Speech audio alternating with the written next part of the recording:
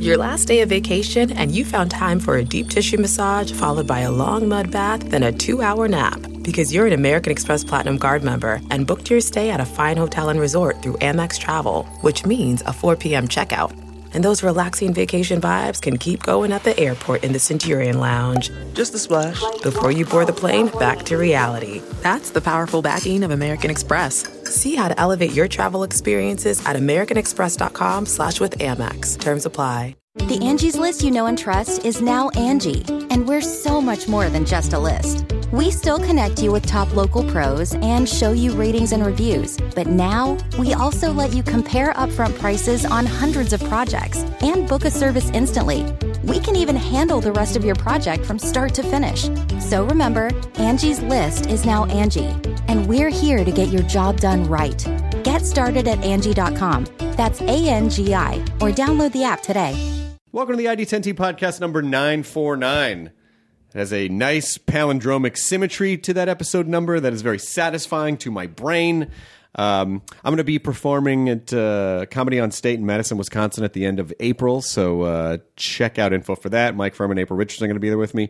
And then in May, I'm going to be doing Red Nose Day on NBC, so I'm very excited about that as well. Those are my things that I'm promoting, Katie. Oh, and also, Will Wheaton and I made GIF shirts. Oh, nice. If you go to id10t.com, it does help to support this podcast. It says on the front, it's sort of an athletic shirt. It says it's pronounced, and it says GIF. And you can buy either hard G or soft G on the back, whichever team that you were. The last time I checked, Will and I had like a 2-hour Facebook Live kind of debate the other day. And soft G started out strong, but then team hard G came in hard. I think I say GIF. Yeah, me too. Because that's the right way to say it. Yeah. In my opinion. I think I've said it like both ways. Well, though. the other way's wrong. But you can say it, whatever. You can say it however you want. But now in T-shirt form, you can really make a stand if you go to id10t.com. And we also have official Talking Dead mugs there, some pins, and some other Walking Dead T-shirt stuff there. So go there, check it out, support the podcast. And Katie, what you got on the corkboard? Rob Rudolph writes, the theater I manage, the Broad Stage in Santa Monica, is hosting an event called Wait, Wait, Don't Kill Me on Friday, April 27th at 8 p.m. It's a star-studded event to raise awareness and support for shelter animals, featuring Lily Tomlin, June Diane Raphael, Whitney Cummings, Casey Wilson, Craig Ferguson, and Paul Scheer is hosting it. It's going to be a lot of fun, and I think it's something ID10T listeners would love. You can find more info and buy tickets at bit.ly, that's L-Y, /Wait, Wait, Don't Kill Me. And then Will writes, I wanted to give a shout out for my buddy Wes's commission miniature painting studio, Stiff Neck Studio. Wes just finished his MBA, is an active duty major in the Army, and paints gorgeous minis on the side. His studio is mostly veterans and active duty military. They're really cool guys that do great work, painting anything from war games to RPG minis, and they've won multiple painting awards. They're going to be leading painting tutorials at Nova Open in Washington, D.C., August 30th to September 2nd. The registration is happening now, so go Google that and find info on how to register. The fees only cover the cost of supplies and the mini you will paint, or you can check out their stuff on Instagram and Facebook at Stiff Neck Studio or on stiffneckstudio.com. Fantastic. This episode is my buddy Joe Manganiello, who, if you remember, one of the last times he was on the podcast, we came up with a very good Macho Man Randy Savage idea for a movie. Yep. Savage, he does a phenomenal Macho Man voice, but I love Joe. Joe's one of those guys who is he basically is a tiny nerd in a chiseled Titan's body, but he's a big D&D guy, yep. And also he and I have sobriety in common, and so he's just a solid dude, and he does a lot. He's doing a lot of great stuff. He's going to be Deathstroke. He's in the movie Rampage right now, which is with The Rock. That is out April 13th, and it's based on the video game, which I have down in our basement. I basically have like the arcade one game? of those multicades that has like 1,000 games on there, and Rampage is on there. So I took a screen cap of Rampage. Of the Rampage game, and I sent to him like, "Your movie looks great." But I love Joe, and he's always a phenomenal guest, and just a super nice guy. So Joe Manganiello, look him up. whatever. If he writes a book, buy it. If he's appearing somewhere, go there. If you have a chance to play D&D with him, do it. This episode brought to you by Mattress Firm. So this is a question for all the, hey, I'm going to listen to a podcast to help me fall asleep people. If you're struggling to get some sleep, then you are in luck, because here's how you can zonk out more easily. Mattress Firm, America's neighborhood mattress store, lets you budget stretch further when you're looking for ways to improve your sleep, which I would imagine all of us are. If you have a very active brain that's difficult to turn off, then maybe it's your mattress. They're more than just mattress experts. They have a whole package that's going to help you transform your mattress into a bed. From adjustable bases and sheets to headboards and bedroom decor, they have you covered both literally and figuratively. So go to mattressfirm.com, see what deals are happening right now. They even give you a 120-night sleep trial to ensure a perfect sleep and 120-night low price guarantee, so you know you paid the perfect price. Again, go to mattressfirm.com, learn how your sleeping could be monumentally improved, and if you're still awake, maybe we should restart the podcast now? We'll just start it over so you can hear that again. This episode also brought to you by Buffalo Wild Wings, former At Midnight sponsor, Buffalo Wild Wings. There's a new boss in town, Buffalo Wild Wings, and this boss is a bacon boss. It's the Bacon Boss Burger featuring bacon 3 different ways and a blanket of white cheese sauce. And there are other new favorites like the smothered cheesesteak quesadilla, sweet chili shrimp, Alaska cod classic. Hurry in today. Try them before they're gone at Buffalo Wild Wings. Available for a limited time while supplies last. Thank you to Mattress Firm and Buffalo Wild Wings for sponsoring this episode of the ID10T podcast number 949. The Joe Manganiello three-peat. Katie, roll the thing. Initiating ID10T protocol.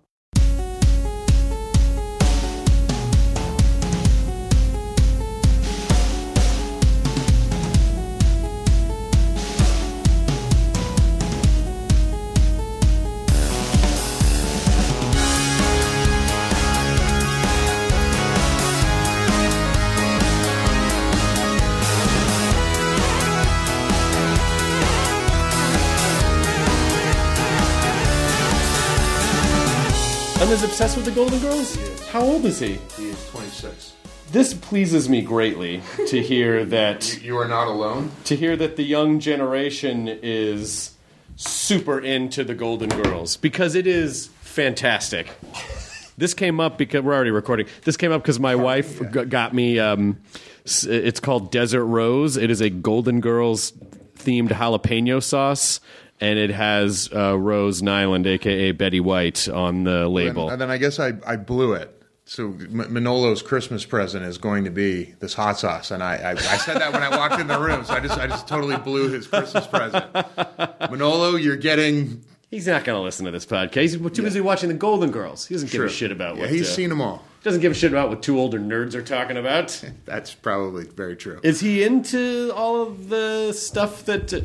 Just so people get a refresher course, Joe has been on the podcast 3 times, I think, and Talking Dead, and the old BBC show, and the BBC which show. I won the prize at the end. Oh, that's right. Yeah, I won. God damn it! And he's wearing a D&D shirt right now. That I actually, this is available on my website.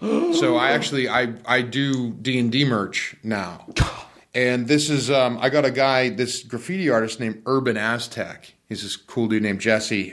He made like a fiery gold dragon ampersand. We're trying to reimagine some of the D&D stuff and make cool stuff to wear. So anyway, yeah, this is my shirt. I'll get you one. Please. You're probably larger than a size small, which is my t-shirt size. Which means more shirts for you. It was funny. I wish people could see. We're recording at my house. Our house was built in 1928, and in the 20s, people were not tall, and so Joe's had down some stairways. Has had to crouch down. That must be the bane of your existence. No, I like it. I like being crouching? Giant. Yeah, right. It's fun. It's like any sort of ensemble. I'm like the giant barbarian guy. I guess that's good, because Jonah Ray is like 6'4", 6'5", and he said he always felt self-conscious because he always felt like, and he kind of shrugs his shoulders because he always feels like he has to crouch down. He doesn't want to appear big and scary. We all do that. You talls to do that. Us talls. But when I got to drama school, I had that hunch. I had the tall guy apologetic hunch. And to remedy that, during freshman year at drama school at Carnegie Mellon, they made us go to the zoo, and everyone got to pick an animal, and then you were going to embody that animal, like physically make the sounds, the behaviors for up to 3.5 hours a day for 7 weeks. Jesus Christ. Now, it seems absurd. Now, the other side of it was, and this is the boohoo, I'm going to play the victim here for a second, but everyone else got to pick their animal. They gave me mine. I was a penguin. They gave me a that's penguin. great, because they have great posture. Great posture, so it straightened me up. And after that, it was like, I'm going to take up as much space on stage as I possibly can. Like, I'm never going to apologize. You do have amazing posture, by the way. Thanks. It's really enviable posture. That's a really great compliment. Well, as a lifelong shrugger and someone who has fought the last several years to roll my shoulders back, I always notice people's posture, and especially, as you start to get older, it's not always that posture gets better. So it's a real treat when you see someone who actually has good posture. Might I suggest behaving like a penguin for the next 7 weeks? Quack, quack, quack, quack. Batman and Robin. That's not the penguin. Not the Burgess Meredith. That's Burgess penguin. Meredith. That'll always be my penguin. He's along with Cesar Romero with his whited out mustache. Yes. Yeah. How is the D&D going? Do you have a game currently? Are you playing right now? Do you want to play on Sunday? I can't play Sunday because I have Talking Dead. Okay. My zombie show. But in a few weeks, I can come play on Sundays. When can you play? I'm actually getting ready to start DMing a Tyranny of Dragons campaign. Jesus. If you want to jump in, level 1, like we're going to rock. And you like DMing? I do. I do enjoy DMing. I never liked it. I DM'd as a kid. That was my thing. I kind of came out of the D&D womb, if you will, DMing. And so now but I got back into it after like a 20-year hiatus as a player. Okay. Because I got to do, Force Grey. Yes. And I got to test out all the new modules, and I got to do Critical Role. Yep. And all these other fun Nerd Poker. And but I think all roads were leading me back to DMing. Did you ever play with Vin Diesel? Because he's a big D&D No. guy too. And where does he play? I've sent messages to him through the proper channels. Like, we shared the same stylist. Like, he had a stylist for like his Fast and the Furious press campaign, and then I had the same stylist for, I don't know, whatever my last movie was, and I was like, oh, you work with Vin? I'm like, can you just pass a message for me? Can you tell Vin that I'm ready to play D&D with him anytime? So we need to set up a Tinder, but for D&D. We'll call it like Beholder. And then you can swipe through and swipe left on Vin. You'd swipe right on him, right? I don't know. I've never been on Tinder, man. I just assume right is the... Kate, do you have any idea? Is right the acceptance and left the rejection?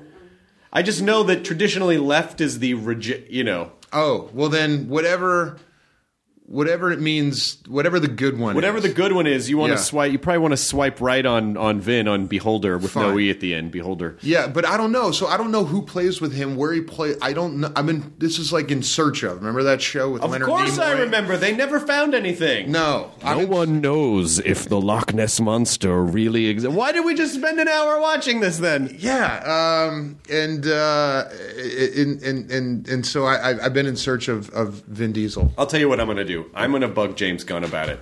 Because James has played at my house. Well, then James will have a line to Vin. But James has never played with Vin either. Vin our Groot. So I don't know. I keep hearing this Vin D&D thing, and I can't get to him. So if anyone's listening, we're going to find... No, don't go bother Vin Diesel. But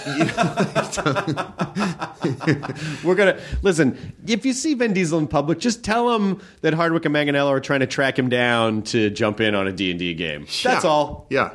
I mean, we're ready to go. But not this Sunday. In like 2 Sundays. In a couple of Sundays. Yeah. Okay, I think I'm working on Sundays through for a bit, but I'll be able to hop in the daytime. Do you play in the daytime or at night?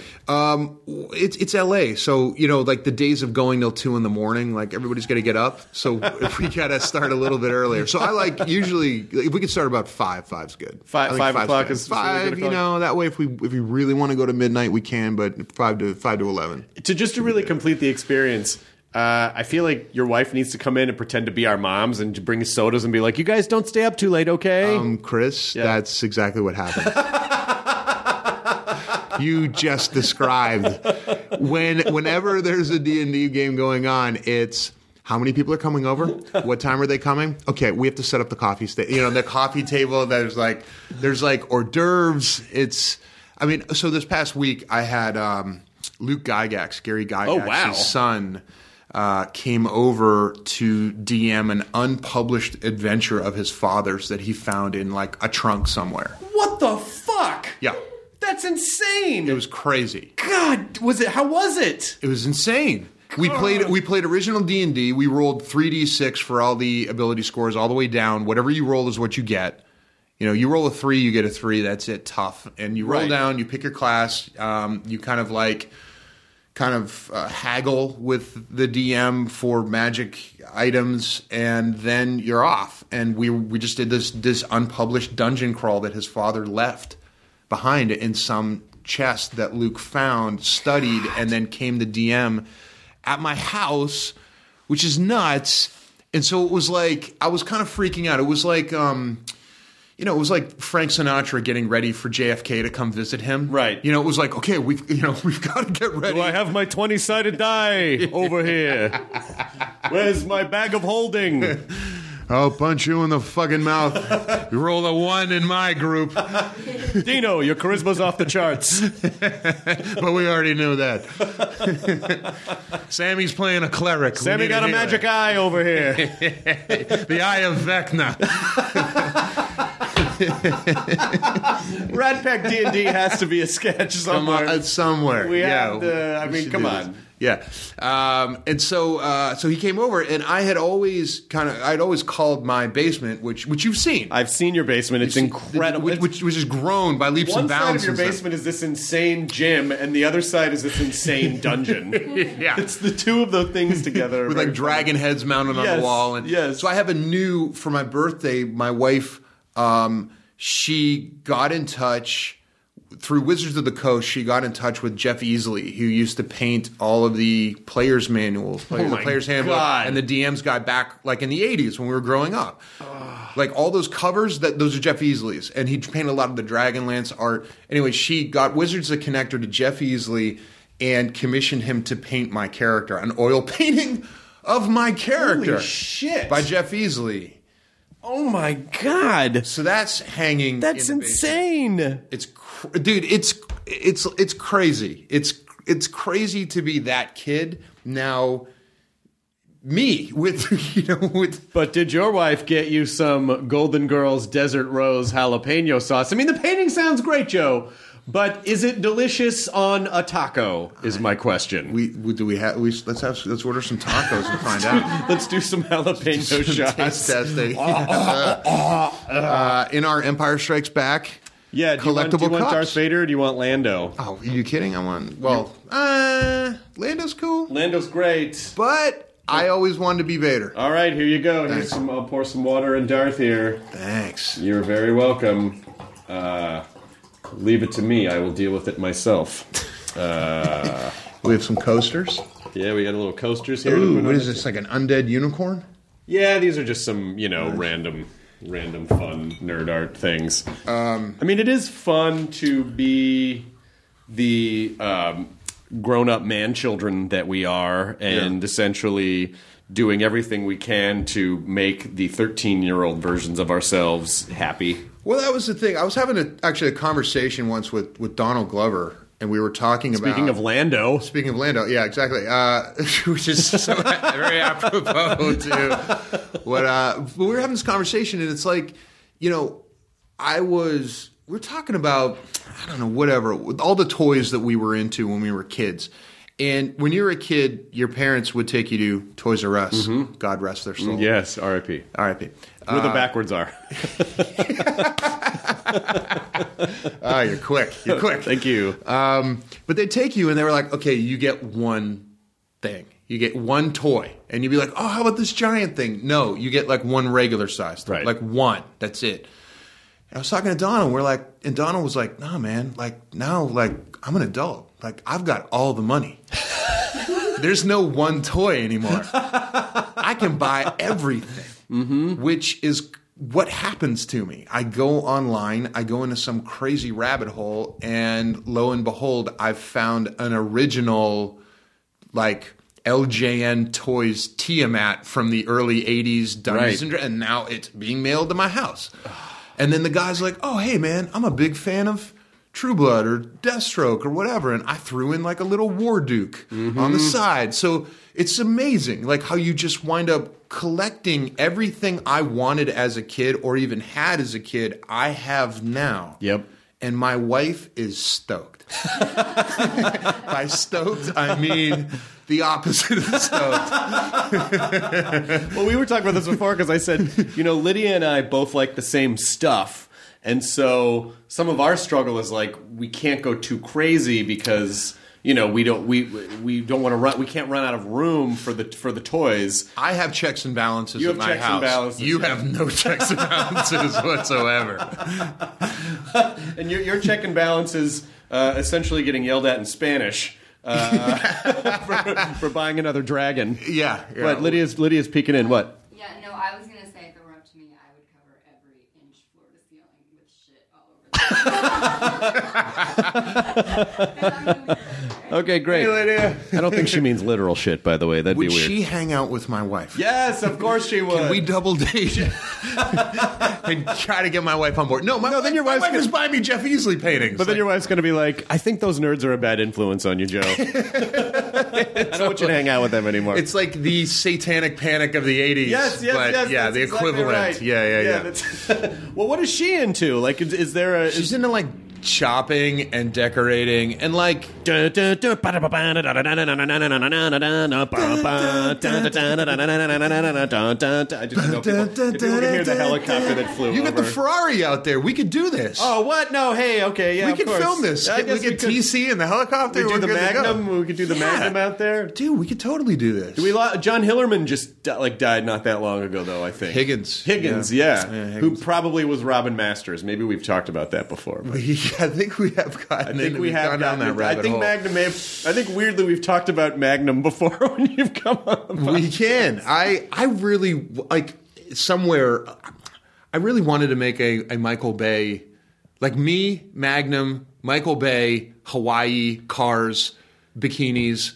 Let's go. It would be incredible. Listen, to put like a big budget Beverly Hills Cop style Yes. Action comedy together with Magnum. Then the question is, how kitschy is it, or do you do it like do you do it like how they did?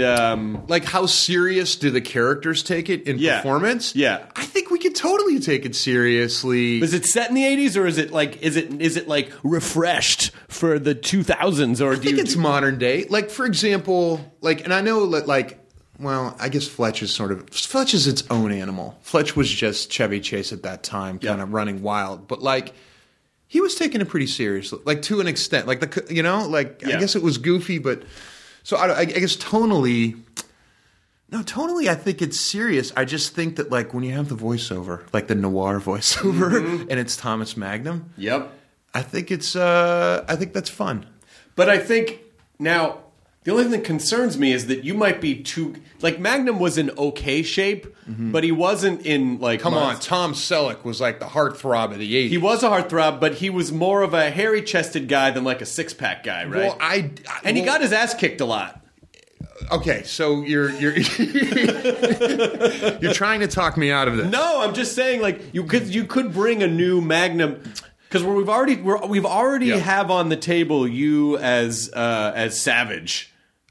When are we? Is Macho Man. Matt Mira written the treatment yet? No, he's too busy going through IVF. But eventually, maybe he is. Does the public know this? They do. He's done. Okay, he and his wife fine. have a whole podcast about Fine. it. Okay, fine. Yeah, Yes. they have a whole podcast about their IVF. It's called Matt and Dory's Excellent Adventure, and they've literally cataloged the entire year and a half long. Where process. have I been? I don't know, but it's just a little well plug then- for that podcast. But He, in the voice of Jeremy Piven in Singles, Matt Mira. you may be busy. You may be busy.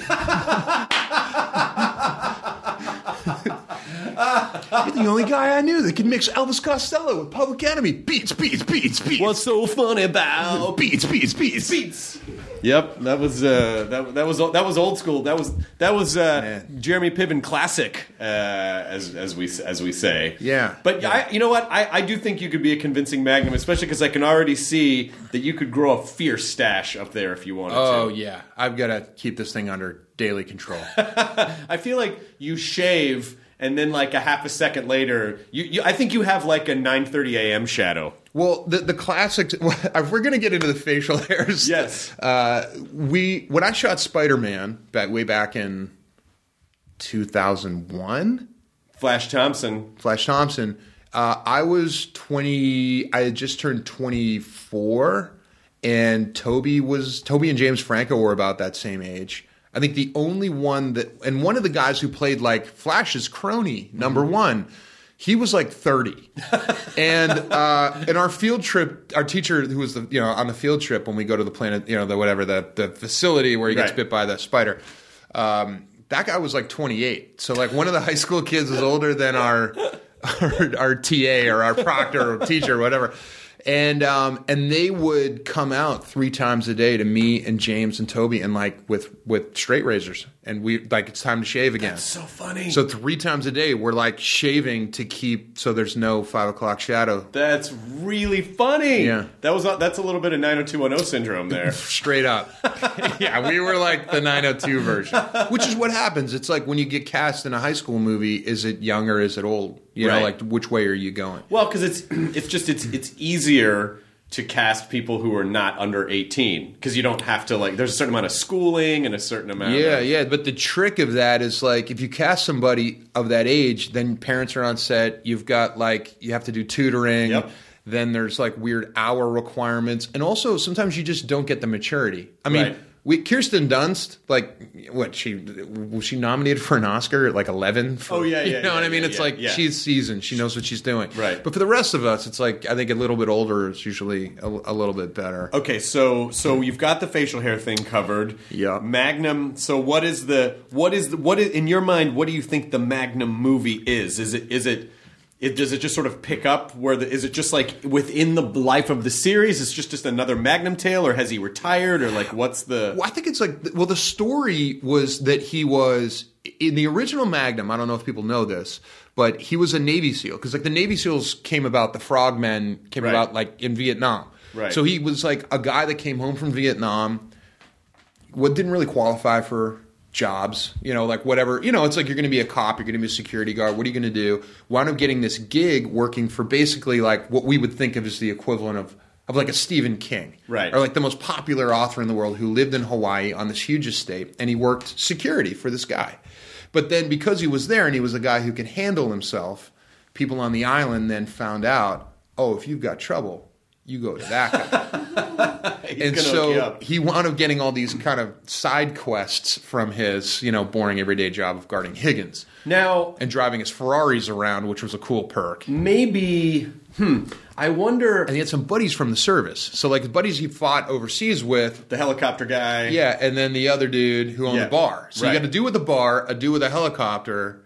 You got the Ferraris, the fleet of Ferraris. Let's go. Well- we're going to clean this place up. I think. Hawaii. Now I wonder, are you Thomas Magnum, or do you think Magnum is a designation? Is it a Dread Pirate Roberts thing where Tom Selleck brings you in to be to be Magnum, or do you think you're just Magnum? Well, it only works if his last name is Magnum, right? Thomas Magnum. But we still don't even know that was his actual real name. Maybe it wasn't his actual. I mean, maybe it was, but I don't know. Maybe we do know. It's actually, it's like some dude who worked overseas. He worked for the government. He was like a really, some guy maybe in like the Navy's command, Naval Special Warfare Development Group, and he gets out. Maybe works in the private sector, but he's like this dude who like. Doesn't want to carry the regular Sig Sauer, so he's got this 357 Magnum that he's always got with him, and people know him as like you're the Magnum. It's a little too coincidental that his last name would be the gun that he carries around. Just come with me on my journey. Yeah, so maybe that was it. It was like, oh, what's up? It's Magnum. Yeah, his last name could have been like Lazinski or something. Totally. It opens up our world. It opens up your world a lot. Yeah. Man, I think you'd be a really great Magnum. But isn't it funny how the action hero guys from like the 70s and the 80s to now? Yeah. I mean, with like Conan the Barbarian aside, like the action heroes of the 80s and the 70s weren't always like super ripped dudes. Like they were dudes who could get their asses kicked sometimes. Yeah. But now I feel like our action heroes need to be like unstoppable, Well, I think we know a lot about diet and nutrition now that we didn't before, but back in the day, it was like you were on roids or you weren't. Right. And there was a real line of demarcation between the two. It was like the dudes in the 80s were, it was America, fuck yeah. Like, feel good. 50 cal from the hip, bro. Like double bicep. Like it was that. And I think that was also... And if you want to get into the whole psychological part of this, it was an answer to like feminism. There was feminism. Then it was like, well, guys, like we've got to like be the ultra super giant, huge version of a guy, like the craziest version of a guy. Right. And I think also like kind of the America coming out of, say, the Vietnam era with all the protests. It was like, let's be proud again, right? In the form of a giant roided monster with a machine gun, like destroying half the world. It was like there was a lot going on. I think socially, like that was why wrestling took off in the 80s with those guys. It was like, and I think a lot of kids thought, I can do that naturally. I can become a gladiator naturally. And you're like, well, and I say naturally, like, I mean, and I don't want to pass judgment because, like, God forbid, like, if I was, an Olympic athlete or a professional athlete or a professional bodybuilder, for sure I would have gone down that route. Sure. I mean, if I'm going to compete, I want to win or I want a chance at winning. So, like, I'm not mad at all of that, I'm just saying there is a difference between the Tom Selleck or Jeff Goldblum in The Fly physique. Yeah, that's right. Versus, Dolph Lundgren in Rocky IV. Or, right. Or Arnold, who's one of my best friends, like, or Stallone, like, post-Rocky 1. And it is possible, I know, because I talk to my trainer about it all the time, where we just sort of joke, like, because there's that idea, and it's on all the Men's Health magazines, like, get rock hard abs, get a six-pack. And it's like, okay, you can do that naturally, but why? Like, what do you like to? You're asking me why? No, because I've never touched a steroid in my life, right? So, but I mean, I think I competed for like I'm just saying, like, for most people who are just going to the gym, like, why do you need that to feel? Because like you should work out to feel good, like, and as a byproduct, your body should look fine as a byproduct of that. But it really should be about health and feeling good first. But to get those like shredded abs is a lot of fucking work, and it's so much, and it's mostly diet to get down to that as well. Yeah, I mean, as far as abs go, you could not do crunches and get abs if you were a college track runner, right? You know what I mean? Like, if you're doing that, I mean, there's not so much that you can do to like rip your abs out. I mean, you can make them bigger with exercise. But what do you think our cultural obsession with that is? Do you think it's just because people think they need to see the result? Because I feel like it's not promoting fitness as a feeling and a health guide. I mean, that stuff's like masochism. Yeah, but it's like, do you like being masochistic or not? I mean, I don't know. I like going to bed at night knowing that I did something to make myself better during the day. Right. Like, I just like that. Yeah. But, with that said, would I be happy in a hammock somewhere with a stack of books? Like, 100%. Come back and pick me up a year later. Right. Like, I'm fine with that. Yeah. But, like, I think for me, I grew up watching those movies. I grew up reading those comic books. I grew up wanting somewhere in my mind to, which is probably why I liked Dungeons and Dragons so much when I was a kid, was that I could assume this avatar of that thing that I wanted to like speak through or act through, you know? I mean, I think that's really, you know, like I just went to the Ready Player One premiere, and that's the whole concept behind that is like you can go somewhere and be somebody else. Right. Be somebody that you can't necessarily be in life. But after that movie, I turned to me and my wife and I were talking about it, and it was like I just spent 20 years of my life trying to become the avatar in real life. Yeah, when I was growing up, most D&D players couldn't actually be barbarians. But that was like my goal, was like to take this like skinny Coke bottle glasses kid and someday look in the mirror and see that thing. So you could say, well, yeah, it's work and it's, you know, or I would say, oh, well, it's partially masochism, but there's a goal, and in some way it's like it's sculpting. It's sculpting, and then on an external level, but then on an internal level, it was like the drama school and the roles that I chose and some of the things that I've pursued now were all to try to get into position to, like, I had dinner with Steven Spielberg. What? Yeah. Come on. Yeah. We were at this charity event. We just picked that name up there. Yeah, That's a good one. That's a good one. But we were talking, and one of the things I just, you know, I said after a few minutes of kind of feeling the situation, I just was like, look, you know, I got into the business that I'm in and became an actor because of Indiana Jones. Like, that was why. And it wasn't that I wanted to be an actor who played that character. Like, I wanted to be that guy. You know, I wanted to be Indiana Jones. And there's something about that, you know, being able to be lost in those roles or those parts, like you get to actually go out and be that, which to me was, as that kid who was kind of bored with reality, you know, I built myself into something that could maybe be that. Did he have an answer to that? He just was like, oh, that's amazing. Oh, that's so great. He goes, you would have loved it yesterday. We were in a room with me and Harrison and all the writers, and we were trying to crack the next story. And you're like, yeah, I would have loved that. And I went, oh, God. You know, I hope I'm not like speaking out of school, but he said, you know, the real challenge is, and I think this will come out as a compliment, but, you know, he was saying the real challenge with it is that, you know, he made Indy back in, what was Indy 1, 81? Mm-hmm. Yeah. So Raiders was 81. Think of everything that came after that was derivative of it. Oh, of course. Everything. Every video game. Yes. There were all these TV shows like Tales of the Golden Monkey and all of these... National Treasure. Yes. I mean, it goes on and on. I mean, you look at like the Uncharted franchise, which is like complete homage to Indiana Jones. And I mean, you just go on and on and on and on. Anytime somebody's looking for treasure... like, you're kind of, you know, it's romancing the stone. Yeah, exactly. So he was saying that like the trick is, however many years later, coming up with something that isn't derivative of all the things that were derivative of the thing that I made. That's exactly right. Exactly right. And I thought, geez, you know, that is tough. Mm-hmm. Well, we talked about that when Jonah started working on Mystery Science Theater. Mm-hmm. That was part of the thing too. Was so many things were derivative of MST that going back, like a young generation might go, "I've already seen that with that." Like, yeah, but this is the thing that made that thing. This is the thing that it is derived from. So it is. I guess that is sort of more of a blessing than a curse, but also I guess more of a challenge. Like a challenge. Yeah. How do you make Magnum PI accessible to the modern? I don't know. No. Magnum PI has to go find the Shankara stones. Well, do you remember the Magnum PI episode?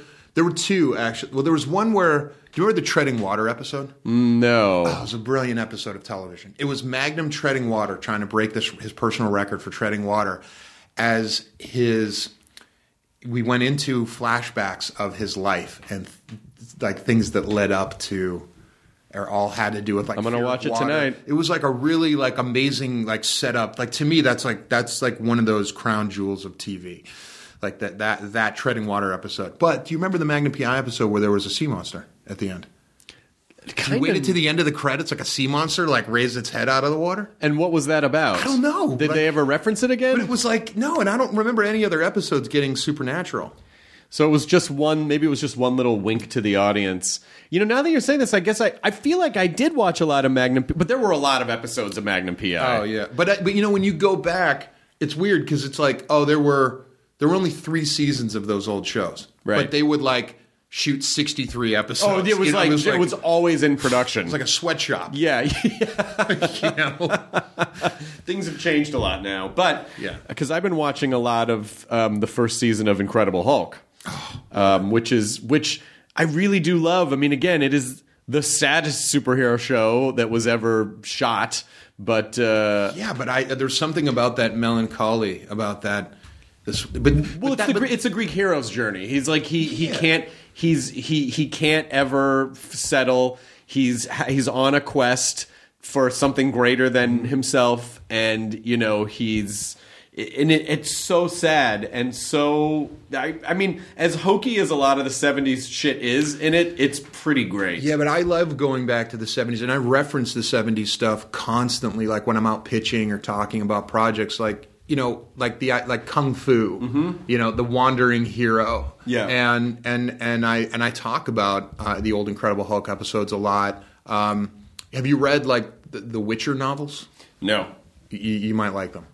They're these Polish fantasy novels about this kind of like this wandering guy who's he wanders from town to town and village to village, freeing them of the evil reign of like a monster or a curse, or he breaks spells. And it's written. It was Polish, so it has this like Eastern European sort of like fables sort of feel to it.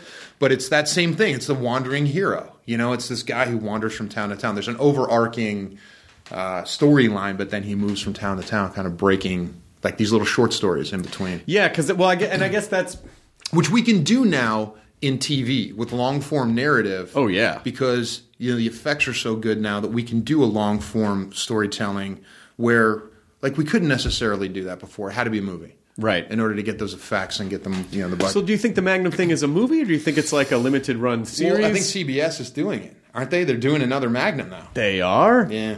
Now, like, is it happening now? I think so. I think. Wait, maybe you're right. This sounds familiar all of a sudden. Is it on? It says they just cast Jay Hernandez and some other people. So they're casting it now. Yeah, I mean, that's February 2018, so they can't be filmed. But it's not to say that Michael Bay wouldn't want to do this with us. Joe, wait. Yes. If maybe this weekend we just shoot it.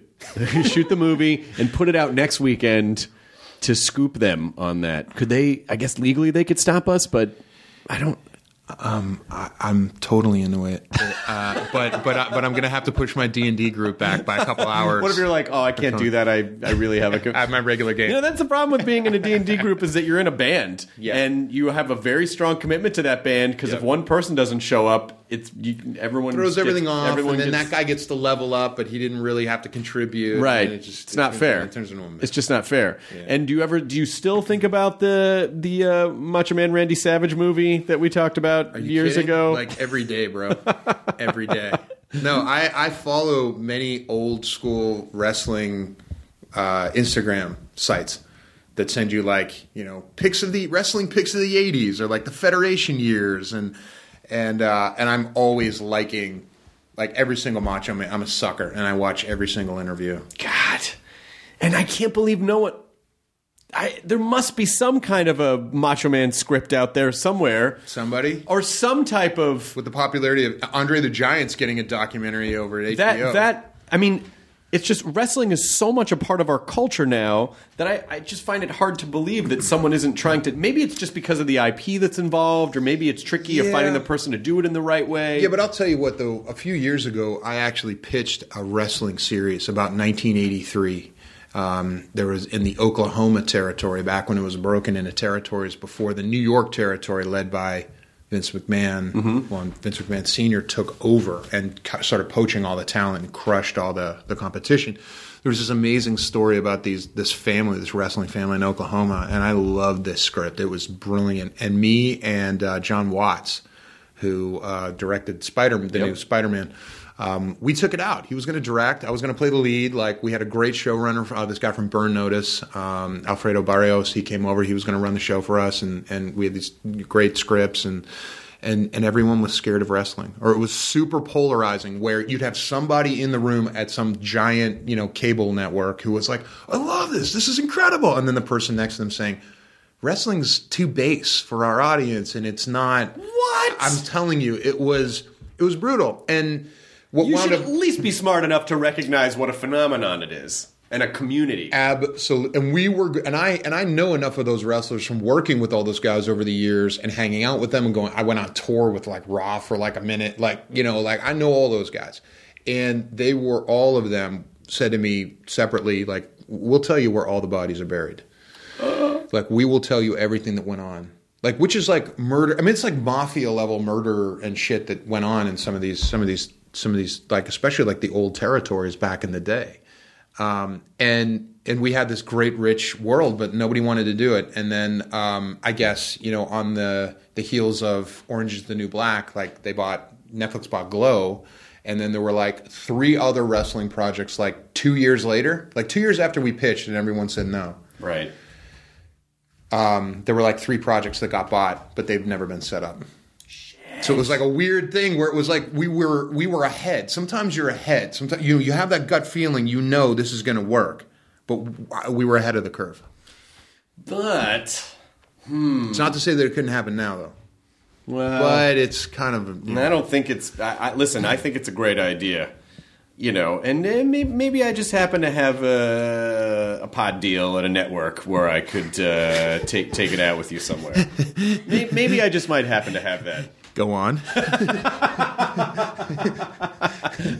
I'm dead serious. I have a deal with AMC Studios, and so we can sell shows to AMC and any of the AMC. I've heard of them. And if they don't, but if they pass on it, we can sell them anywhere. But we've sold like 10 shows, and so I feel like we should have this conversation. We should have this conversation. Okay. When we're. Like after the podcast, so people don't have to listen to us drone on about it. But I definitely think that there's something there because it's just so identifiable, and that period of time, and that as long as there is an IP that gets in the way, that like if I don't know if you would have WWE involved or if they're fictitious. Either way, I mean, I'm friends with all of them over there. I mean, it just depends, and I think it just depends on how real can you get with what went on? Right. Because there were crazy stories. I mean, there was like a story of there was a guy who ran one of the territories, and I think he was blind, and he had like a driver, and somebody backstabbed him, and he got in this car and had his driver drive him over to this house. He was blind, and he was going to go shoot and kill this wrestler for like defecting and going to another territory. Shit. Like, there's crazy stuff. There was there was a plane crash that had it was a private jet. It was after a show. There were like heels and baby faces, bad guys and good guys on the plane together, and it went down. And the one lone baby face, the good guy, broke his back, but they had to check him into a hospital under a different name. Or I think he checked under his real name so that people wouldn't know because they knew him by his wrestling name. Checked in, broken back, and checked himself out and wrestled that following weekend. Oh my God. Because they were paranoid that people were going to find out that good guys and bad guys were on the same plane together. And they had to keep up the image that kayfabe, which was... This is real. But now it's like people have evolved enough to know, like, but that's just part of it, and that it's a show, and that it's entertainment, and that it's a lifestyle. But there's still instances where, like WrestleMania 3, Hogan body slammed Andre, like the big classic pinnacle of like golden era WWF, and supposedly, I think Hulk tore both biceps and tore a lat picking up Andre. Oh my God. And like had to keep wrestling. Wrestled the rest of that match, but then wrestled that following week. It was just with 2 torn biceps and a torn lat. Oh my it was God. just like, okay. It's maybe not so great on the body as you get older. Maybe not so great. But there's still a lot of those really, crazy stories. Like if you watch the Bret the Hitman Hart documentary, there's a lot of like kind of, it seems like there were theories about what went on when Brett lost his title in front of the Canadian audience, and I'm just gonna do. I'm gonna do a little recon. Anyway. I'm gonna do a little recon. the truth is out there. And just find out, because maybe it might be the kind of thing where, you know how sometimes networks can be where you go, oh, well, you know, they already did Glow, and that's sort of the wrestling show right now. Although I feel like that's different than what this is. It's different. But you know, it might be worth just having a conversation. Savage. Yeah. I mean, if you put on the shades and the do-rag and and you got a spray tan, dude, you could pull it off. For sure. You absolutely could pull it off. I've got the moves. You get me a wig. We color in my beard. I've met the man. Oh, yeah. Yeah. Oh, yeah. Let me tell you something, Hardwick. Yeah. People still ask me about that from when you were on the podcast years ago. Dude, that was like a big sensation. Like, people come up to me all the time. Like, somebody asked me yesterday, I was like, you know, what do people recognize you most for? And it's like, well, you know, it depends on where I am. But like, when I was thinking about it, I'm like, there's a lot of people that came up and talked to me about being savage. And about that particular podcast with. Am I allowed to mention who you used to do podcasts with? Of course. Okay, I didn't know what the situation was. No, it's all good. Oh, okay. Yeah, all right. Everything's all good. Okay. Who Matt and Jonah were on that one, weren't they? We were on the Old Nerdist podcast at Meltdown. Yeah, that's right. Upstairs at Meltdown. R.I.P., which is going away in a couple days from the recording of this podcast.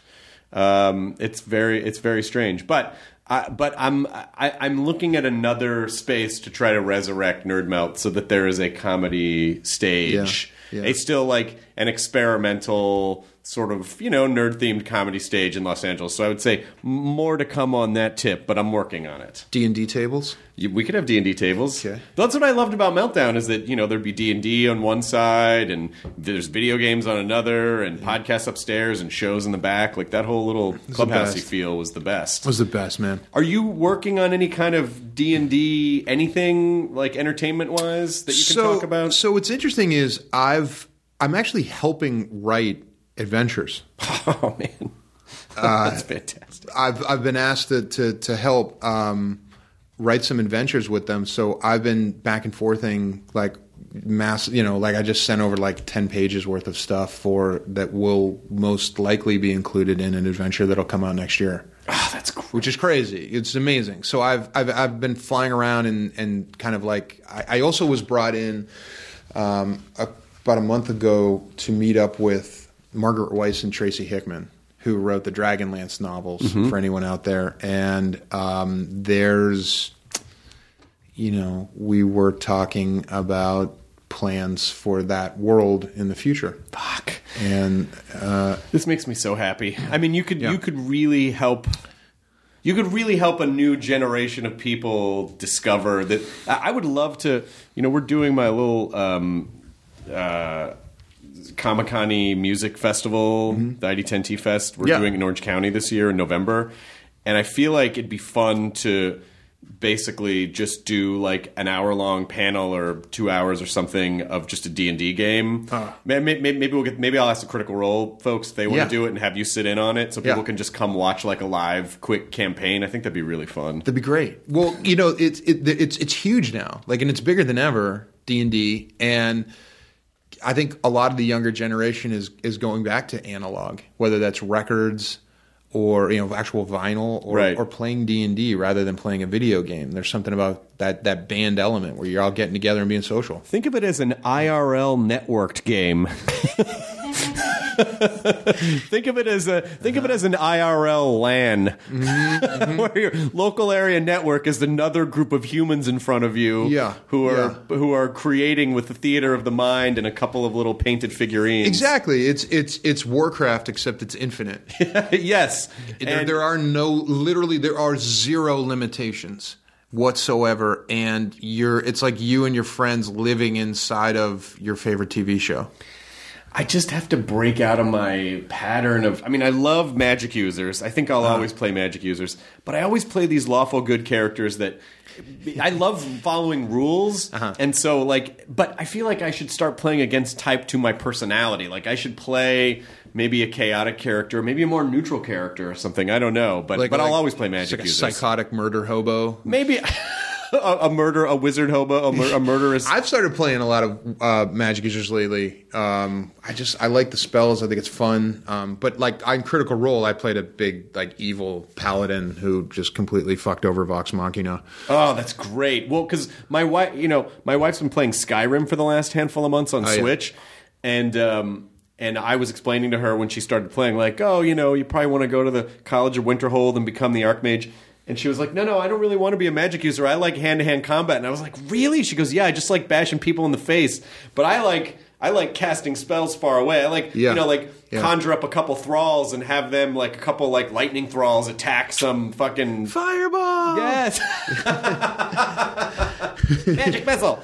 Like, that's my jam. But, listen, that's what's great about it, is everyone kind of gets what they want out of it. Yeah, I like tanking. I think I have a natural proclivity to, like, just kicking a door in and running in there and smashing things. So when I wind up playing a sorcerer, which I do have a sorcerer that I play a lot, I have to remind myself that's not your job. That's somebody else's job. You have to let them go do it. Let them clear the path and you can cast. Yeah, but which works because a lot of times in my regular group, my trainer plays, who is the biggest fantasy nerd ever. I love it. Nerds have evolved so much. And he's a CrossFit champion.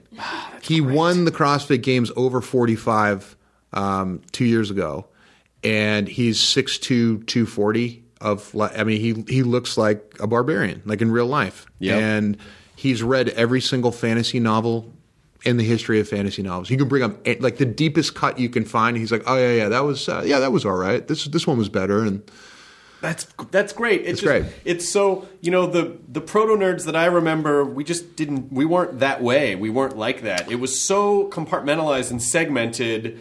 And it was so binary in the sense of, like, you are either fully a nerd or you are fully not a nerd. Breakfast Club. Club. A jock. Exactly. Breakfast Club was not that... But that's how the 80s were. It was Breakfast Club. It was you were this or you were that. We had record stores with sections. And you didn't get caught in the punk section unless you had... a safety pin through your nose. You got funny looks if you're in that section. There was bookstores. Everything was sectioned out. I love that it's evolved to that everyone is everything.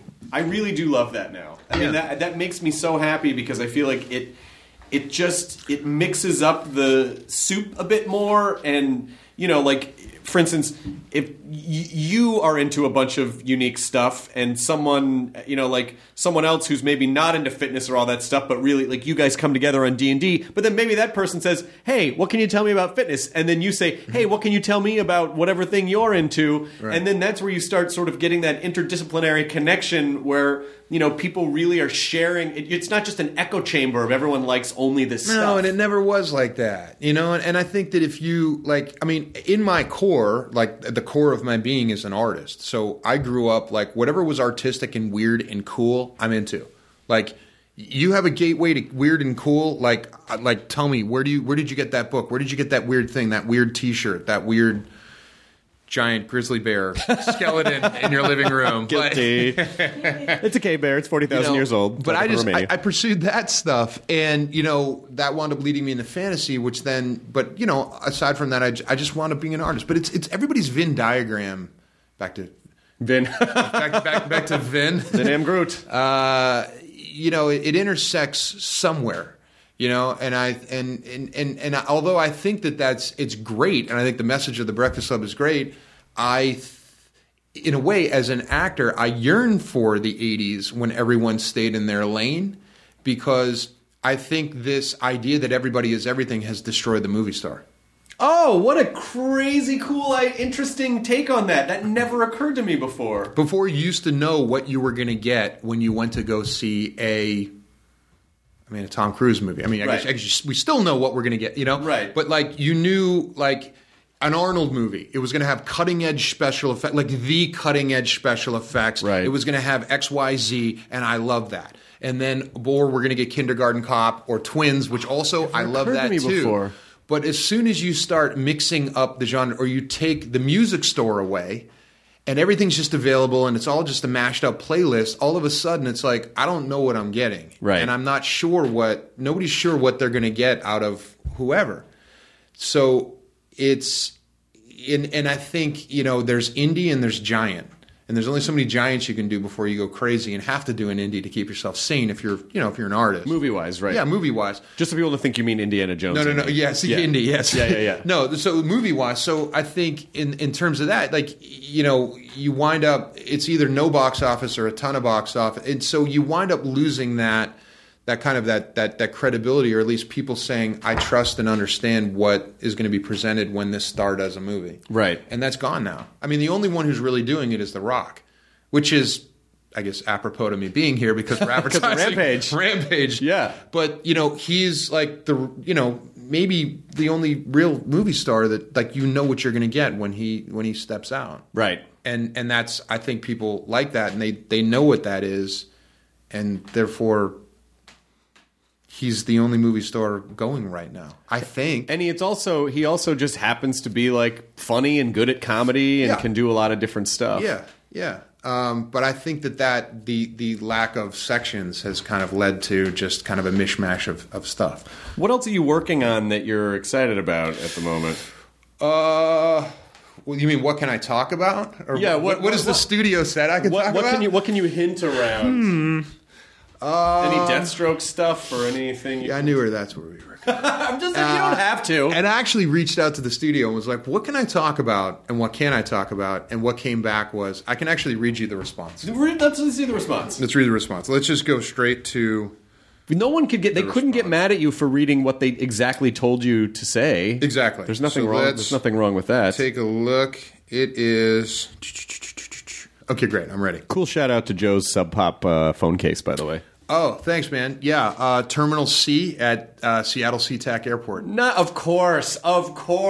Yeah. That's in SeaTac. I do, and it's the only Sub Pop store. And I do a lot of work with Dungeons & Dragons now, like, consulting. Yeah. I'm a consultant for Dungeons & Dragons. I love this. Absolutely. And so I fly in and out of Seattle whenever I have extra time. I always go to the Sub Pop store and just load up on old Nirvana and... Maybe consultants is a man. Maybe bard or minstrel. Maybe, I don't know. Okay, here it is. Here is what I'm allowed to say about Deathstroke. I am excited to not only be a part of the DC universe, but to also be included in the creative vision of Deathstroke.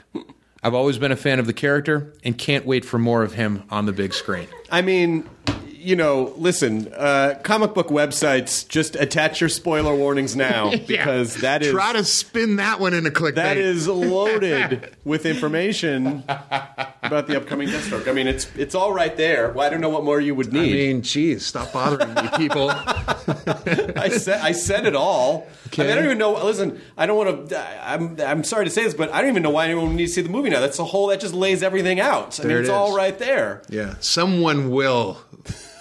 pull blood out, squeeze blood out of that stone. I mean, your life is basically a fantasy novel at this point. Like a Fabio cover novel. I mean, like a TSR, like a fantasy. I mean, it's like you have this amazing career and this amazing spouse and this amazing rich world that you're so deep into all of the things that you love, and maybe some people could take some advice from you on how you realized all of these amazing dreams. I mean, I also want to maybe credit, and I don't know how much you talk about it publicly, but sobriety is a thing which I think has been very probably helpful. Yeah, and yeah, absolutely. I wouldn't have anything in my life today if it wasn't for that. Right. I mean, it just wasn't going to happen. I was firmly planted in my own way and needed to get out of the way. And also, like, I just have all this time in the day, and I have all this extra energy that I don't know where to put, that I have to put into things. And I think the other thing is, like, when you're drunk and there's a whole group of drunk people and you're having a great time, and the next morning you wake up and you're like, oh my God, that was the greatest night of my life. That was hilarious. That was incredible. Now, if you could, like, Charles Dickens' Ghost of Christmas past, like, go and be sober, like, looking through what a bunch of assholes. This is the lamest, dumbest conversation ever. This is so boring. It's insane.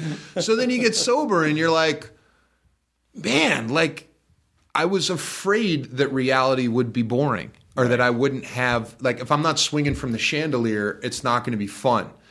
But then it becomes a challenge when you first get sober of like, what do I like to do? What do I honestly like to do? What do I honestly think is funny? Well, and even the deeper question is, who am I? Yes, completely. And a lot of it, to me, I'm more like I was when I was in my early teens as an adult than I was during like the decade or so where I was a maniac. Right.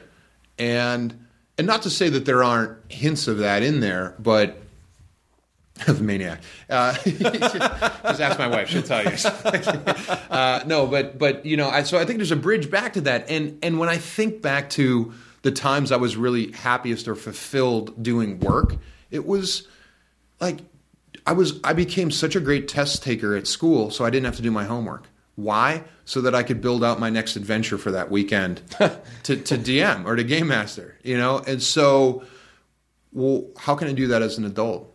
Like, how can I do that as a job? How can I go to bed and wake up in the morning and just bounce out of bed, like, because I just want to go create more in this sandbox that I get to play in? So for me, it's been about trying to track down or self-generate those types of projects so that I can play in that sandbox. And that sounds like you're asking good questions there, which provide good answers. And it's not to say, like, listen, you know, if you go out with your friends and you have a few drinks and you're laughing, it's not that isn't fun. But if you're doing it all the time and that essentially becomes your job and your lifestyle, it's more about how those experiences when you're super drunk might seem fun because you're super drunk, but they're just not real. Like it's enhancement fluid that that doesn't provide any kind of real thing to grab onto. Yeah. And you will constantly try to pursue a greater and greater level of that high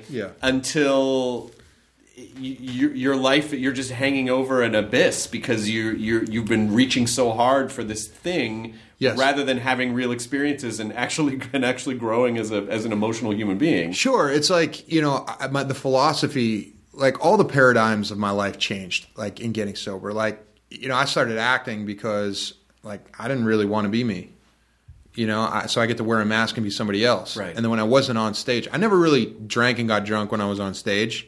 Like I had too much respect for it that way. And I also got drunk and did Merchant of Venice, a show of Merchant of Venice once. And it was like, this is a nightmare. Because there is some little blue-haired lady who knows every word to Merchant of Venice, and I need to be on point. And it was like, that show was so stressful that it was... And I also had to ride a motorcycle across this warehouse stage in the show. It was like a postmodern. I was like, you know, you're an idiot. Like, don't ever do that again. Like, I had too much respect. But what I was saying is that, like, when I was acting, I had a mask on, and then when I wasn't, I was at the bar. So I never really had to deal with me. And for whatever reason, like, I don't know why I was running from that so much. You know, I guess there was a lot of judgment put on that. And so when I got sober, my work as an artist became about telling the truth rather than being a charlatan. That's a great point. And so there was this wasteland of truth that I had to walk across in order to get to good work on the other side of sobriety. But, you know, knowing that there were, like, some of the greatest performances of my life and my favorite performances, and then bumping into those people and finding out that they were sober and really sober when they did the craziest thing I've ever seen on film, that helped me understand that there was going to be this oasis at the other end of the desert. Like, I was going to get somewhere eventually. I just had to walk through this weird shift where I had to learn what the truth was. I had to figure out who I was. I had to drop the mask, and I just had to be honest, like in every moment. And that's really tricky and raw. And I've gotten to the place now where I'm comfortable putting on the mask again, but telling truth through a mask. Right. So, you know, when something came around, like, you know, when I met with Ben Affleck about Batman, and he told me that the meeting we were having was for Deathstroke. Wow, okay, this is... I mean, well, there's a literal mask also, right, but this is a real opportunity to figure out who this guy is on the inside, like what he's battling with, because, you know, the best quote unquote, I hate calling them this, but I don't mind. But calling them a villain is understanding where they're coming from. They're a villain to the people who are opposing them, but from the inside, this is a person who's struggling with all types of things. And I think it's really interesting to tell that kind of a story and tell the truth emotionally of a story like that when you're talking about a man who, lost an eye, was betrayed, lost a son, these different types of aspects. And then you couple that with real world military training. And then I started training at like a ninjutsu dojo and started learning sword fighting and started learning and understanding where those techniques come from. And all of a sudden this thing starts writing itself. And now what I love doing is in an instance like that, I'm able to, because I'm at the ground level, I'm able to go back and pitch all of my work. So I'm pitching them. This is where I think he comes from. This is where I think he's going. This is the military background. These are some articles that I pulled for you. I also interviewed these people over here. The ninjutsu school, there are scrolls that are written that have these ancient techniques that are not shared with students. They're locked away because somebody's going to go into a bar and rip someone's head off using one of these techniques. What are those techniques? Where are they? Could there theoretically be somebody that would go around and learn these insanely offensive techniques and become this like incredible killer? But like I'm rooting it in the world and rooting it in something honest, so it feels real. And then we're talking about the emotional content, and so somewhere along that way, I know that it was announced where the studio. There was talks with Gareth Evans and talks about an origin movie. I'm not giving news. This was in the right. But I spent 6 months prior to all of those phone calls writing a backstory that was turned into 16 pages, which I turned into a treatment, which then led to my Skype call with Gareth. Oh, that's great. So it's like I get to play in that sandbox now. Like as an adult, I get to go back to what I did as a kid with like tabletop role-playing games before I knew that was a job. There was something in me that was attracted to that type of gaming, that type of world building, that type of storytelling, that type of character development before I knew, oh wait, I can do this for a living. Now that I'm an adult and I'm in the position that I'm in, it's like all I want to do is go find that next sandbox to play in and dig something out. So yeah, it was like meeting with Margaret Weis and Tracy Hickman for Dragonlance. Like I want to pull that thing open, writing stuff with Dungeons and Dragons, writing adventures, co-writing, helping them co-write adventures for the next books. It's what I'm all about. And then as a hobby on the weekends, I get to go play the games with my friends who are, all actors and SNL people and, directors and, so it's just, we all get together and just make stories in our free time for fun. Well, and, so a couple things in there, which number one, this is a little bit of a counter argument to the, it was great in the 80s when everyone was one thing. In reference to your villain thing, which I absolutely agree with, in the 80s we had villains like, Joss Ackland's character in Lethal Weapon, where it's just like, diplomatic immunity, it's like... What was the Alan Rickman model? Yeah, like, the Alan Rickman model. If you're slightly Eastern European or German... You're a villain. You're bad. You're a very bad person. Shoot. The blouse. Yippee-ki-yay, motherfucker. My name is Clay. Bill Clay. Mr. Potter, you need to focus on your potions. But this idea of what you're talking about a villain, if you can make an audience ask the question, well, fuck, if I was in that position, and it's like, I think that's why Killmonger was such a great villain in Black Panther. I mean, I wouldn't even say he was a villain. He was just a guy that got fucked over by his environment and the system that he was in, and that's how he expressed that. So you you watch that and you go, well, gosh, if I was in that situation, I can't say that I mean, like, that's a completely plausible path to have taken. Completely. And when it makes sense that way, now you have an immovable object and an unstoppable force, and you understand where they're coming from. And now, okay, great. Like, let's, and I think the go-to for me was always Ed Harris's character in The Rock. Mm-hmm. It's like he was backstabbed by the government. And so there was this like broken heart basically over this loss of patriotism and idealism that he had in the government that he worked for. And so now he was going to demand that reparations be made, or he was going to blow up San Francisco. Absolutely. But you understand, like, okay, I get it. He needs to be stocked because he's going to blow up half the. But ultimately, he just wants respect. Like he just wants to be taken care of, and he wants the memory. And I think like even Tommy Lee Jones is similar in Under Siege. Mm-hmm. That was a great villain. But in the 90s, it started shifting a little bit into and you got those kind of you got villains that you could actually understand. Right. Their motives. And I think like Gary Oldman, I'm so happy Gary Oldman just won that Oscar. Him as Beethoven, or even him as Dracula. Mm-hmm. Like you got it. Like you kind of understood like, Keanu, get out of here, man. Let him have her. Like he's crossed oceans of time to be with her. Come on, man. Yeah. So, and those are the ones I really responded to, other than Darth Vader, who was just so ultimately badass. But even in the ending, you could understand that this was a tragic figure. Well, also there are certain villains that we are able to put that aside because there's some supernatural force at work or some type of technological force at work. So, obviously Darth Vader gave in to the dark side, which was basically all those parts. Which I'm still not quite clear on how that happened. It depends on how you follow the stories. I think we could, well, whatever, I don't want to say anything, but I think we could do that story. We could get in depth. You think? What do you mean? We could do it again. You want to do it again? Yeah. Do you want to get Anakin to Vader? Yeah. In a different way. Kind of. How would you get Anakin to Vader? Well, that's a long conversation. But I think I could. It's a podcast, man. But listen, man. I mean, if I was allowed to play in that sandbox, I bet you I could. I think there's. Even if you're looking at the prequels and you're holding them as canon, I still think there are places where you could insert a story about that. Well, the dark side is basically, and you know what? Just fucking whips around so beautifully to sobriety talk.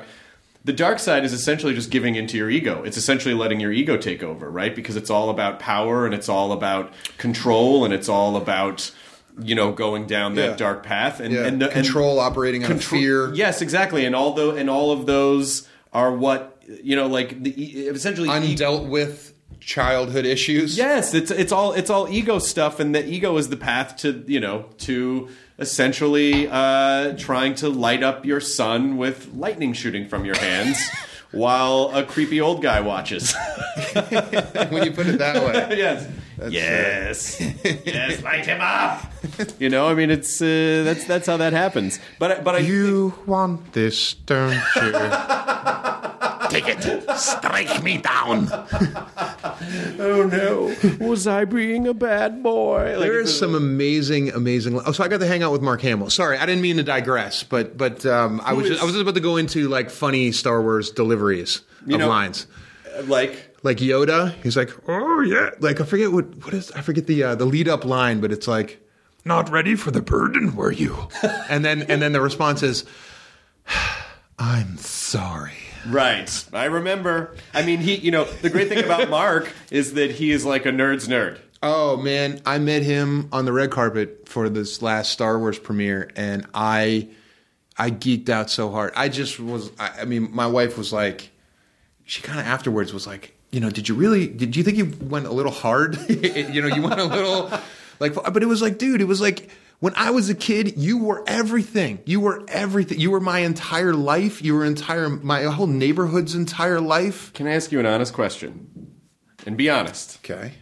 Have you ever maybe allowed Sophia to go out in front of you first? So that people that you idolize see her and go, "Oh my God, you're great!" And they're like, "Hi, I'm her husband." Yeah, that could work. That could, but like I have to tell Steven Spielberg. Like I've got to talk to him about Indy. No, I know you do ultimately, but have you ever kind of smooth it over, or just exactly. like a buffer? Yes, exactly. So people are like, "Hey," and you're like, "Hey." I think about it because I think about.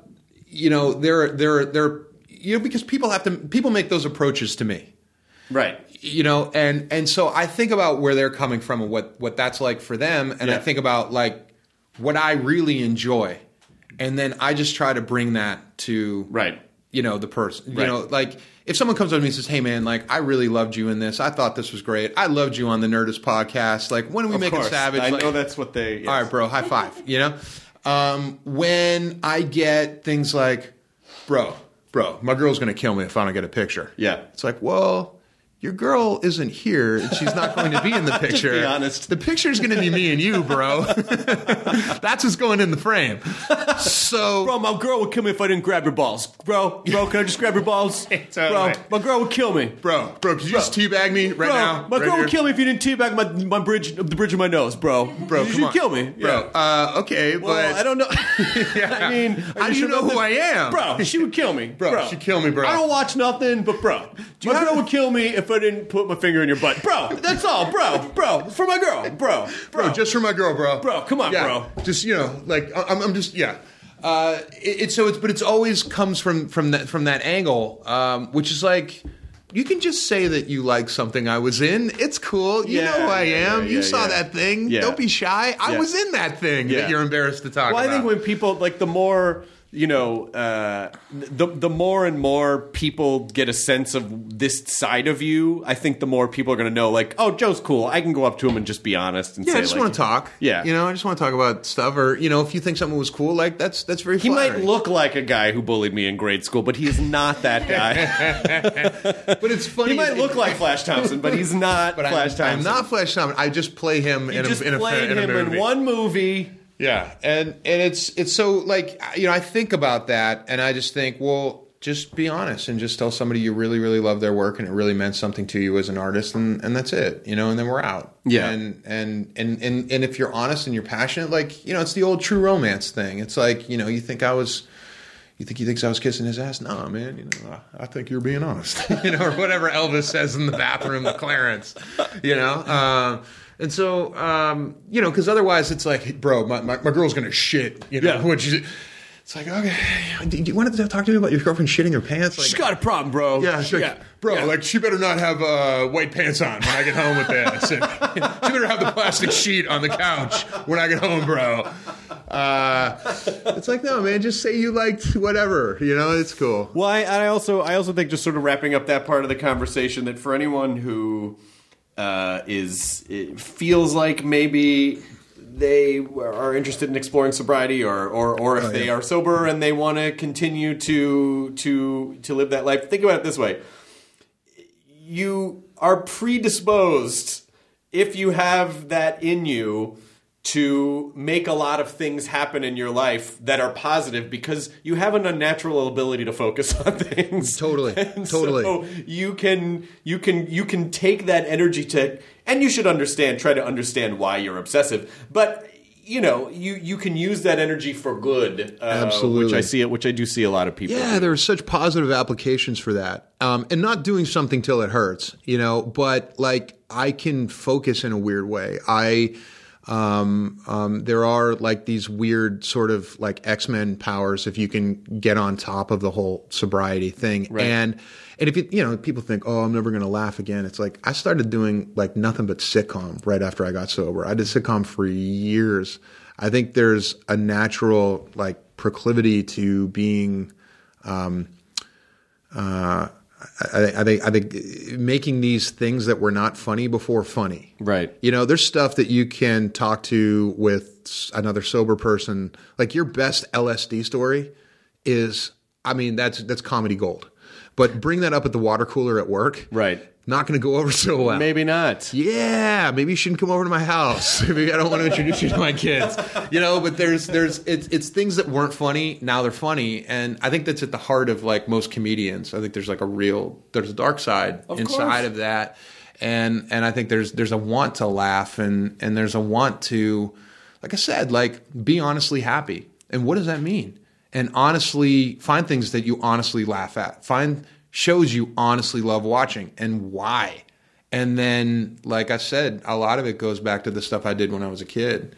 It's like, I just want to do it as an adult with a budget.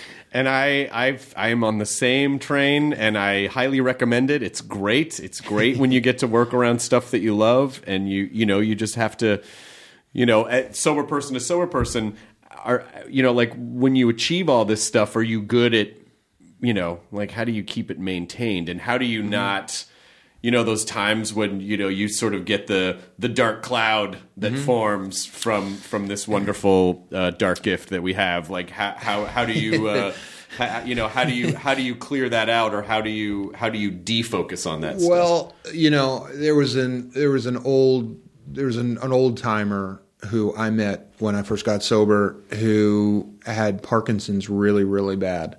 And he would say things like, he'd say, you can either have Parkinson's with a bad attitude or Parkinson's with a good attitude. Right.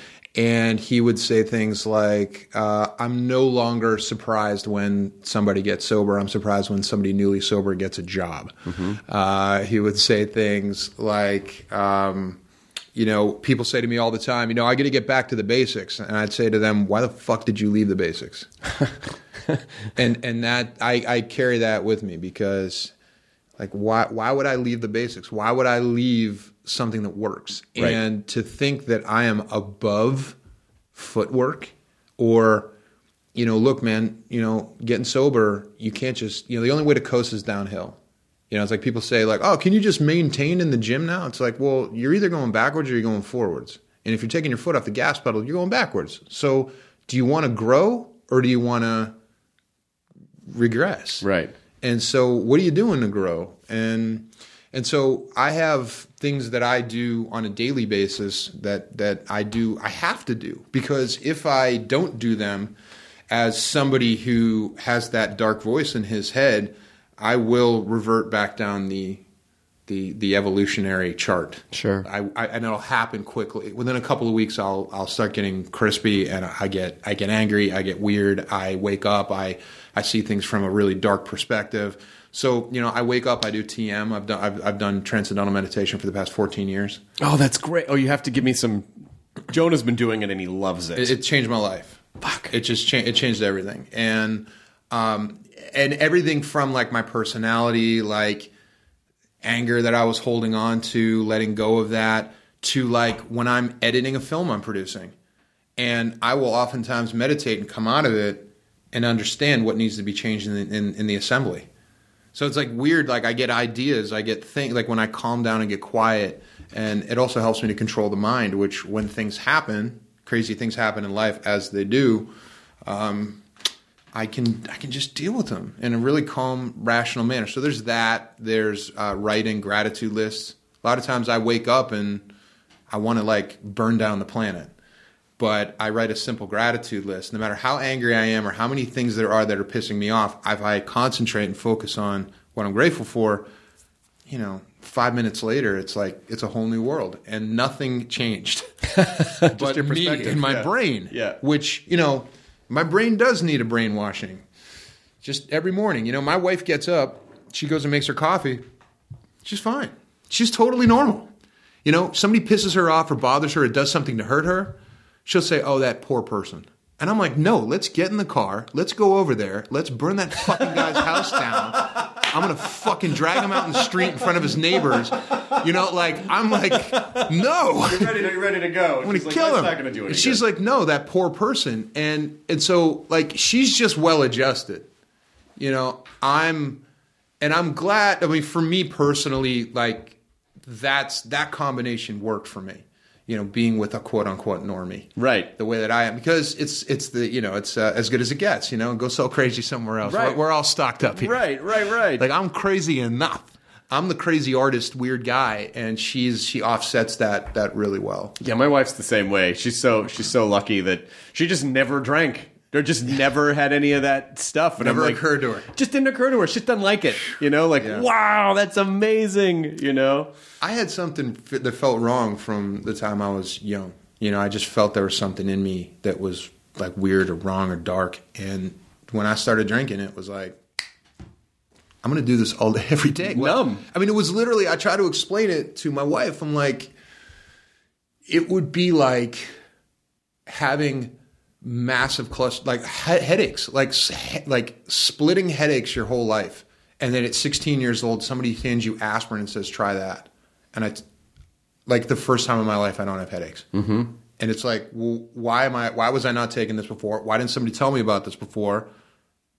I'm going to take this every day now. Right. But then about 9 years later, well, because then it moves from aspirin into like A lot of other things. extra strength Aleve in quotation marks. Tylenol number 2. Yeah, and before you know it, it stops working, and then the amount of Tylenol you need to deal with that headache is astronomical and debilitating, and you can't get back to zero. And stunting, and it's limiting, and then you don't feel anything. No, and then you're not like your life is a mess, and you're so far away from the man that you ever wanted to be, dreamed of being, the creative you ever wanted to be. There's all these things in life you want to do that you're not getting down to doing, and furthermore, you haven't grown as a person since. I mean, you're a child. because it numbs those negative emotions, but it literally numbs everything. It puts on blinders, and it numbs you to reality. So you're not dealing with stuff. Things are falling apart, but you don't realize it or give a shit. No, and it just you're not in control anymore. You're not at all. Yeah. That's all. I would love to. Do you have like a TM app or a book or something for people who are asking for a friend? So I learned from a guy who studied from the Maharishi, and he came to LA, and I went and learned. And it's a 4-day seminar. You go for an orientation first day, and then they take you in a back room. They close their eyes. And then they give you your mantra. Like, it comes to them, and they give you your mantra. And there's almost like 100 mantras. Mm-hmm. And then for the next 3 days, you meditate in a group and talk about your experience and what's going on, because it's interesting. Interesting things come to you, and it's about kind of like recognizing those thoughts, these things that come into your mind, and understanding kind of the principles and the philosophy of what it's doing. So it's like a 4-day thing. So I learned from this guy, and then I wound up bumping into David Lynch at like the Sirius XM office in New York a few years ago. And I was like, hey, I learned how to, I do TM, and I learned from this guy, and I named the guy. And David Lynch was like, no, he's a charlatan. No, he is changing the Maharishi's teachings. No. And he turned to his associate and said, give him our card. You're going to come learn from us. We're going to teach you the right way. I said, okay, all right, great, David Lynch, big fan. Also, what is the ending of Lost Highway about? Anyway, we'll get to that. Yeah, is it vertigo or is it not? And I had a panic attack at age 5 when I watched Elephant Man. Thanks for that. No. No, I love David Lynch. And so I called him up, and it was at the time I had just started dating this girl, and I said, "Oh, can I bring my girlfriend to learn also?" And they said, "Sure, bring her by." So they have several locations. That girlfriend was Sophia, by the way. Oh, great, great. But they have several locations in and around LA, and they have locations elsewhere. And if they can't help you, then they can help you figure out who can help you and where to get to and who can come to you, because I mean, every major city in the world, there's TM. So don't learn from a charlatan. Contact the David Lynch. Call David Lynch. Call David Lynch. Check it out. Go online and give them a call and set that up. And they also give scholarships as well, because it does cost money to learn, because somebody's teaching you something. Right. They're lending their time. All that money goes back into the foundation, which just helps do good things around. Great. Well, hook a brother up. Yeah. Let's get you in there. All right, I'll do. I want to try it. I would love to try it. It's amazing. I think it would help. It helps to quiet the chatter. People like us. With a special, unique, dark gift that we have. With the Dark Passenger. Yeah. The Dark Passenger. Like Dexter. Oh my God, Dexter. Yeah. I have a character in Dungeons & Dragons that actually found a Dark Passenger. Really? Yes, he attuned to this black orb that is now speaking into his brain. And is that ongoing, or did you make friends with the orb? Or no, it's ongoing, and it might be a storyline that's going to come up somewhere in a graphic novel that I'm writing, or in a D&D adventure. Son of a bitch. In canon. Well, thank you for being a shining example of what nerds can become across every level. And I just adore you, Joe Manganiello. I'm so delighted that we became friends, and it is so wonderful to have you in my house. Thanks. And I give you all the hugs in the world. And anything else you want to plug besides Rampage, which is coming out? Well, I have this film that I produced and starred in and did a lot of polishing. I don't know if you call it a co-write, but it's like a heavy wrote a lot of it, and that I shot this past fall. And I cast Sophia in it, and she's great, and some great acters. You made her audition, I assume. Great. Well, we'll talk. She said, "Great, I'll do it." Whoa! Well, hang on a second. Slow down. You're going to meet with our casting associate. They'll put you on tape. Yeah. If we like it, you'll do a producer session. We're going to workshop this. Yeah. I've seen your work, but I'm not really sure. I just need to make sure. Yeah. And so we're in editing for that. That'll come out at some point soon. And then we're looks like we're trying to close financing for like a John Hughes-esque movie about 1987, the day that the Smiths broke up. Holy shit! So if you know anybody out there who wants to jump in on this thing, we're getting ready to close some financing, and it's amazing. We have a great cast put together. You know, one of my best friends, April Richardson, comedian extraordinaire, has seen the Smiths or Morrissey hundreds of, like, literally planned her own comedy tour. It was very much like Hedwig in the Angry Inch style. Yeah. Like she planned her tour alongside his a couple years ago. And so why not? I just want to throw April into the mix on that because she knows more about that fucking. There are people that would give major body parts. You know, Tom Lennon's a big Smiths guy too. Oh yeah, Tom and I are buddies. Okay. Yeah. He's in a Smiths cover band. All right. I know. Good. Yeah. Okay, sorry. No. Yeah. So, but for now, Rampage, and then you can go back and quote my DCEU quote. Mm-hmm. Yeah, we give a lot of information about Deathstroke. But I also did talk about Deathstroke too, I guess. I talked about kind of the creative process. A little bit, yeah. It was enough. There's only so much you could say. Yeah. You know what? It's fine. People should be surprised anyway. Yeah. Like, that's part of the fun of going to see a movie. So they want spoilers, but they don't want spoilers. I don't want to say anything. And I will say this. Every time I've always said, like, hey, man, I don't know what's happening next. What they print is like, poor Joe. Left out in the cold, clueless. Didn't you hear the tone of my voice? I was clearly being playful. Completely. I know everything. I've known everything. I know what's going on. Like, I just can't say any of it. All right. So and then go see Rampage. Is it April 6th? April 13th. Rampage is April 13th. Yep. Joe is in Rampage. You should see that and support him across all platforms. Chris, I love you, man. I love you too, brother. I miss you when I don't see you. I miss you too. Let's hang out. We went to dinner a few months, maybe almost a year ago now. Jeez. Like, we got to do that again. Yeah. We're just, adulthood sometimes just sneaks up on you. All of a sudden, it's another fucking year has gone by. You're going to join my D&D home game. I want to join your D&D home game after my my zombie RPG that I do on Sundays wraps up, and I will come do that for you. All right, cool. All right, enjoy your burrito, everyone. ID10T scanning complete. Enjoy your burrito.